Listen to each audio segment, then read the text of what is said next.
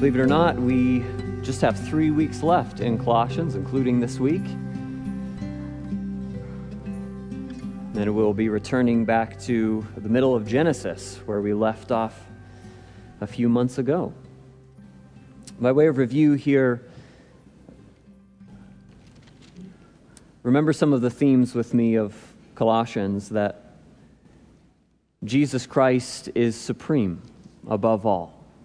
There's none above him, none before him. The song says, all of time in his hand. He's created all things, and he is the preeminent one. He has first place. We have been associated with this King of Kings and Lord of Lords by his death and his resurrection. What a supreme privilege that is, that we would be found in Christ.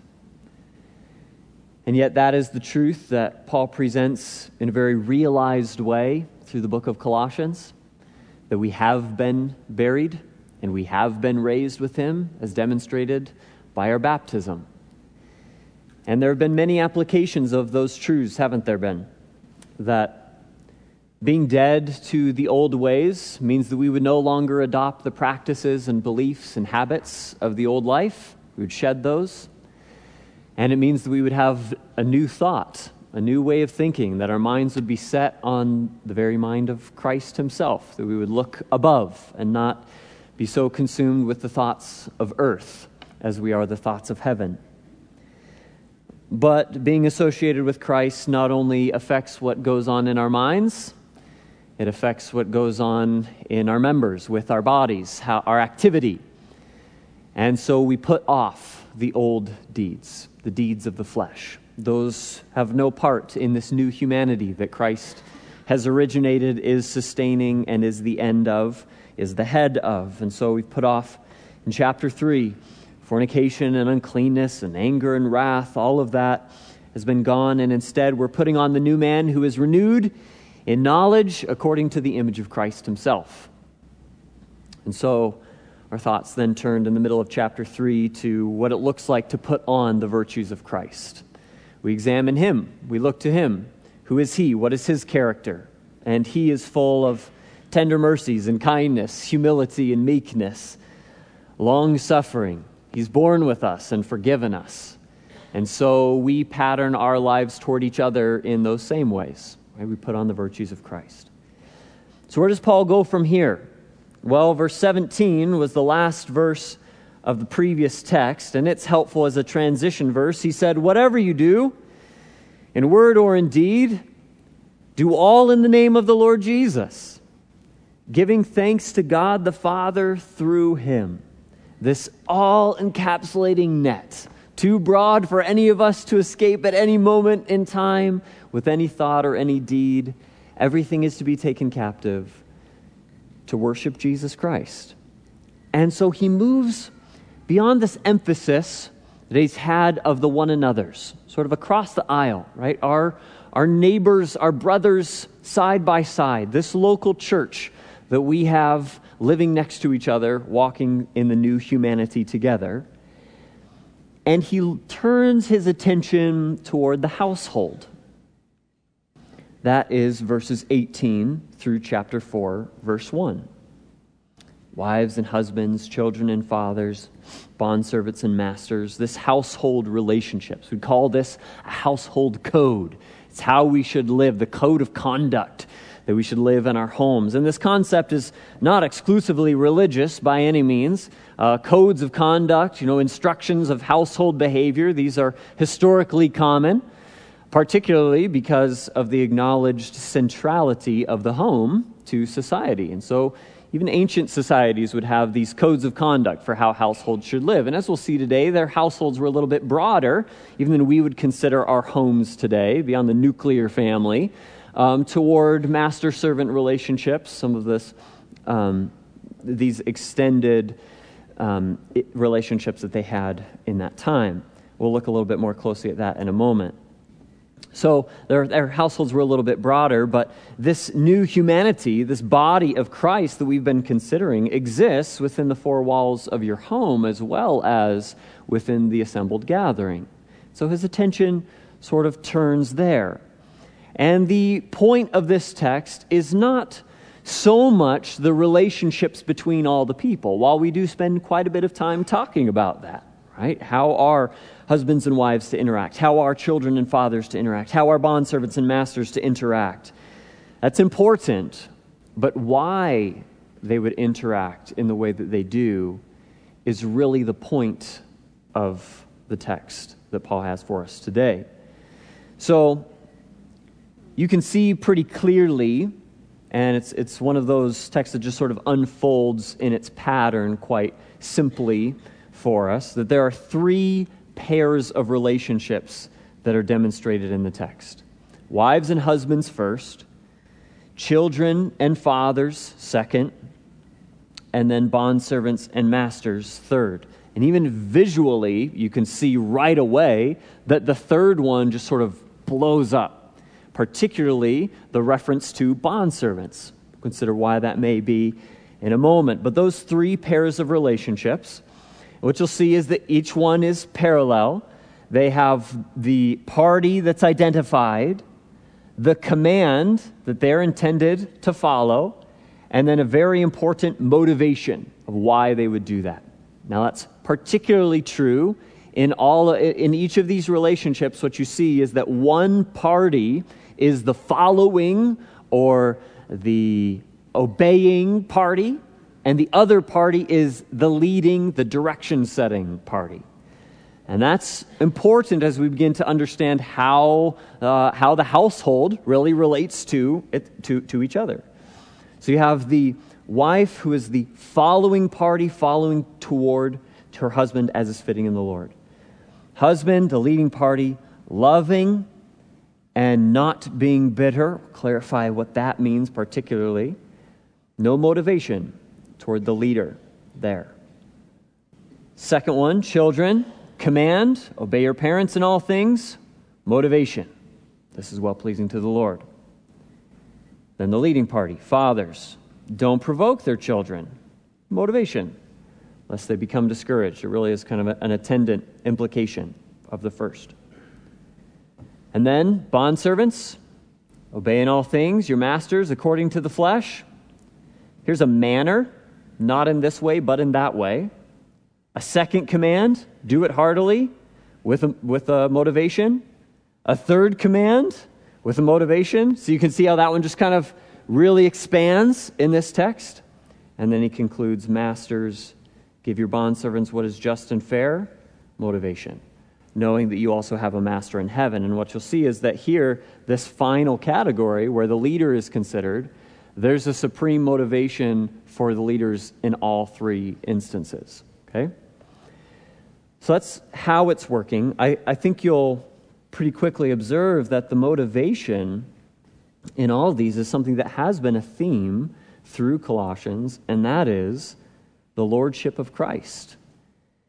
Wives, submit to your husbands as is fitting in the Lord. Children, obey your parents, for this is well-pleasing to the Lord. Bondservants, do these things, fearing God. Whatever you do, do that as to the Lord, knowing that from the Lord you receive the reward. But he who does wrong will be repaid. Well, who repays? The Lord repays. And then masters, know that you also have a master in heaven. So you can see very clearly all of the motivation for why the household should interact in this way is exclusively because of the authority of Jesus Christ and our service to him. So in most of the cultural household codes, a lot of these relationships would have been quite common to delineate how they would live towards each other.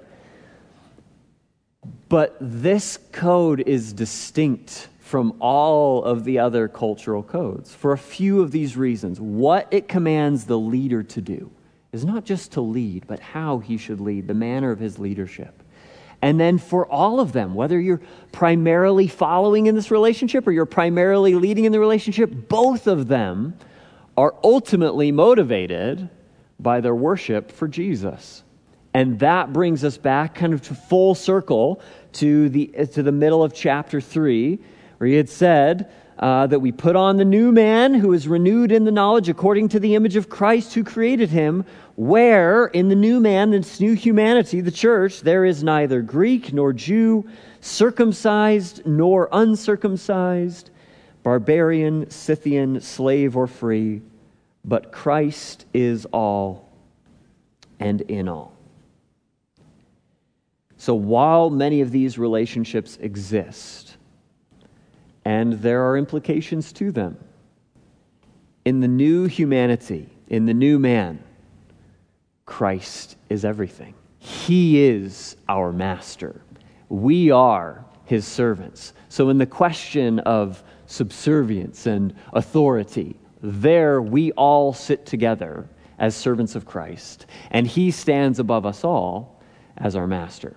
And that's really the way that this text is played out. Its primary point is that motivation for, once again, as verse 17 said, whatever we do in word or in deed, that everything would be done in the name of the Lord Jesus, giving thanks to God the Father through him. Let's pray, seek God's help, and then look at some of the details of the text here.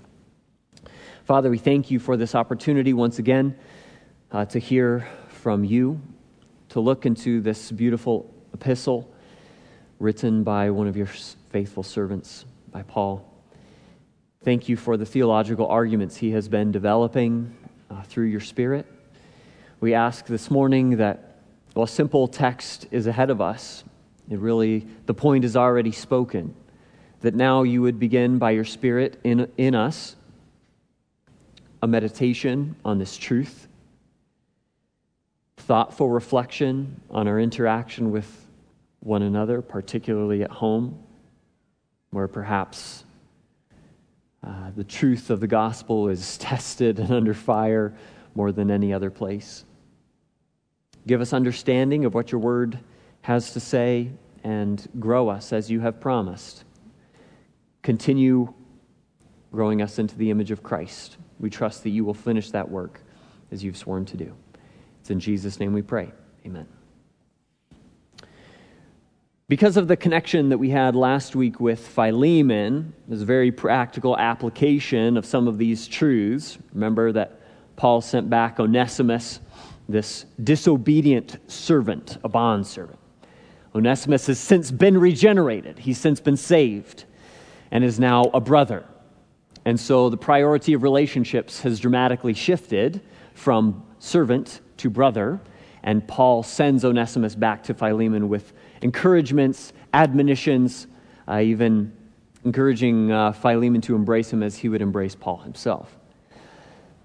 Because of that previous consideration and the connection to slave or free in chapter 3 and doing everything in the name of Christ, we're going to consider this first, since it was last on our mind. We'll look at the bondservants and masters, and then move in reverse order toward the more intimate relationships. You can see that they move in that order of nearness. Paul begins near, a little bit less close, and a little bit further away with marriage, children, and then servants. And we're going to go in reverse order this morning because of that consideration. So a few words of clarification. We could spend really the whole time talking about what the Bible says about slavery and servants. And it's a really big topic and certainly a hot one in our culture today. So I just wanted to make a few points of clarification and then encourage you, if you are able to be here Wednesday night, we are going to go ahead and listen to a lecture that develops this more broadly. And I hope that will be an encouragement to you. If you're not able to make it, let me know and I can send it to you. But a few notes, a few really important notes of clarification. Philemon and Onesimus and the many other master-servant relationships in the church are dramatically different than the evil that our nation called slavery. It's not the same relationship as what we know when we say master-slave. Well, that instantly conjures images in our minds of America's tainted past.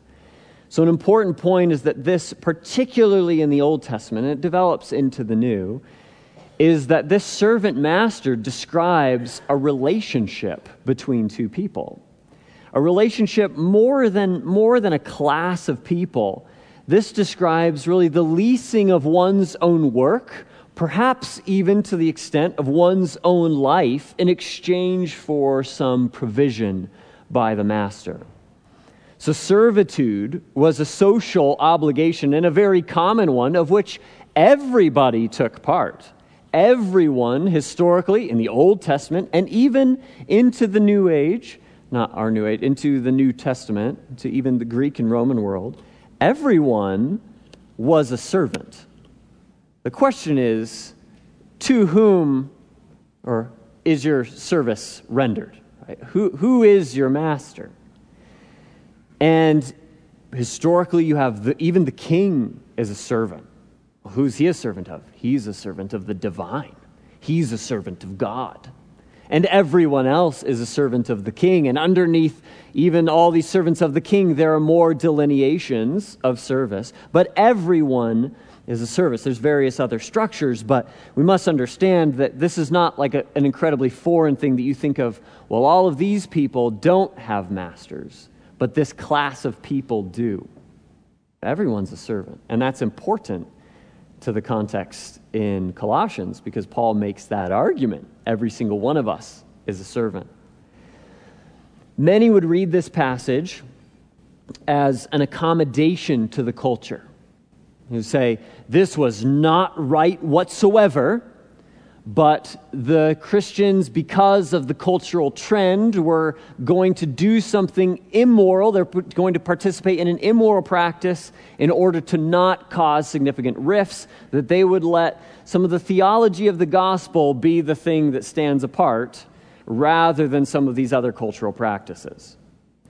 And one of the things Paul's arguing is like, well, no, we're going to have the theology stand first, and if that has an implication in a servant-master relationship, and it does, then we will live it out freely. So the New Testament here and in Colossians is not accommodating the culture. It stands on the New Testament ethic. It stands in truth as it ought to stand. So how does the New Testament approach this master-servant relationship? Well, certainly they did live in the world, but they were not to be of the world. So what implications did that have on servant-master relationships? How about this? That this would be dramatically played out, particularly in a house church situation, that the saint, consider Philemon and Onesimus.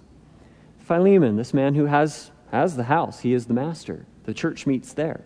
And Onesimus is his servant. And they have that relationship toward each other all throughout the week. But when they gather, when the church is assembled, the relationship has dramatically changed, has it not?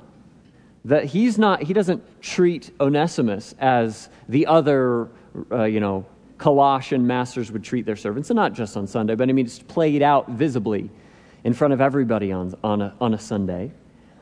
That the same place where they had practiced master-servant relationships is the same place that they practiced loving, equal brotherhood relationships. That's dramatic. That's very countercultural. That Philemon, when they gathered together, would greet Onesimus with a holy kiss.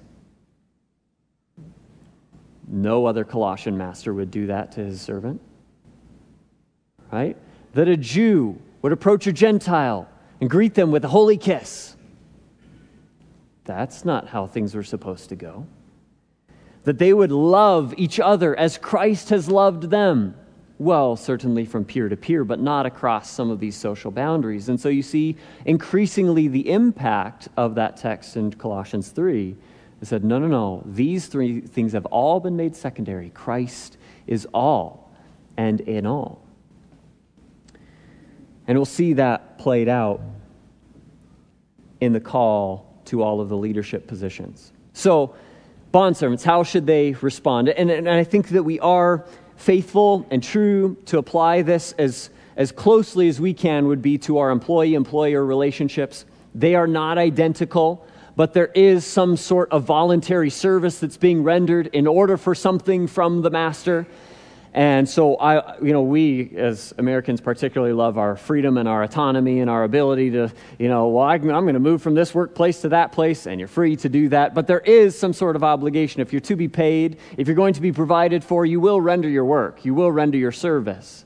And these broad characteristics would be true of our work and of our leadership in the employee and employer relationship. So consider that in your mind as we walk through this. 3 commands for the bondservants, and they're very strong. He says, obey in all things your masters, according to the flesh. There's the qualification. They are your fleshly, human masters, not your heavenly, eternal, divine ones, praise God. They are your human masters, though. And so he says, obey in all things. There is this sort of universal nature to their obedience. Now, in each one of these 3 relationships, the one serving is Paul never intends for him to have this wholesale service even toward immorality, toward anti-God activity, not in that regard. But anything that they ask that is within the moral laws of God, we would do freely, joyfully. Yes, I will obey. I'll follow. And he says first that first motivation is not even in a fake way. Not only when they're looking, not with eye service, meaning when the eye of the master is toward the servant. Yes, he's working diligently, he's working hard, he's sweating. The master turns away, and the servant kicks back. And he relaxes, and he grabs his drink. And we see this a lot in our workplace too, don't we? Perhaps even practice that at times. And he's saying not in that sort of a way, because remember, you're not a pleaser of men. Your master is not your master. You would do this sincerely because you fear God. Oh, so here we go. Your master, your true, the one whom you owe your allegiance to, is the divine.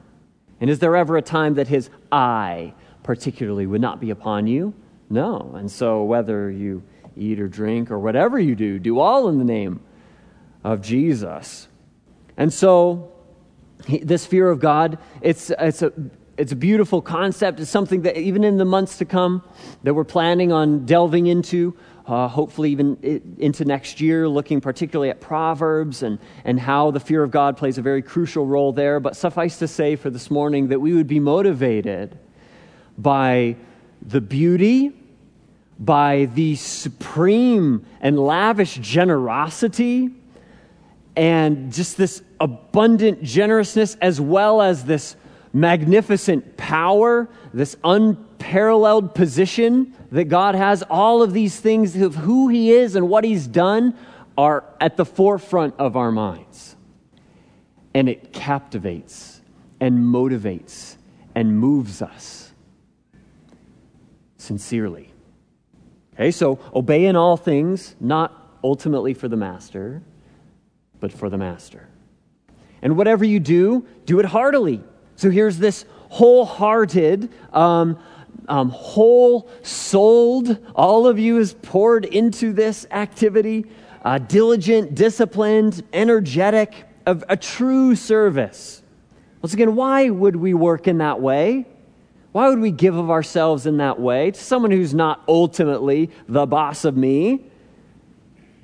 Because we do it to the Lord and not to men. Why would we do it to the Lord and not to men? Because who is ultimately the one who gives us our paycheck? Where is our true inheritance? Who is the one that has reserved for us everything, the riches of glory, right? Union with Christ, an eternal home. Who has that? From the Lord we will receive that reward of inheritance. And so we work heartily now in the structures he has set up with joy, with humility, with everything that we have. And then this third one is actually an imperative, and he says, serve the Lord Christ.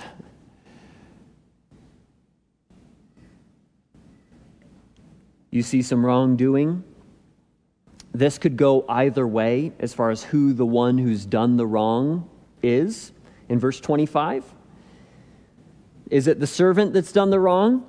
Well, Onesimus had done the wrong. That's certainly true. So contextually, I think we're fair to go there. It also seems that as he's talking to the servants, there's an encouragement that ultimately their master is God, is the Lord Jesus Christ. And so even the master who would do wrong would be repaid as a poor under master. And he says, remember, and this goes back even to our perspective on this third category, perhaps of forgiveness, of how we should interact with even an unrepentant, like someone who has done wrong to us and is not confessing. Well, we will commit them to the just judge. We will commit them to the master, according to Romans 12. We will give vengeance to the true king. And so in all of this, I think you can see the theme. He delves into it more, he reiterates it, but it's really the same heartbeat 3 different times. Obey in all things because you fear God. Work with everything you have for the Lord, because he's the one who has your inheritance. Serve the Lord Christ, because the one servant or master who has done wrong is not ultimately for you to decide. It is God who will repay, and he will do so with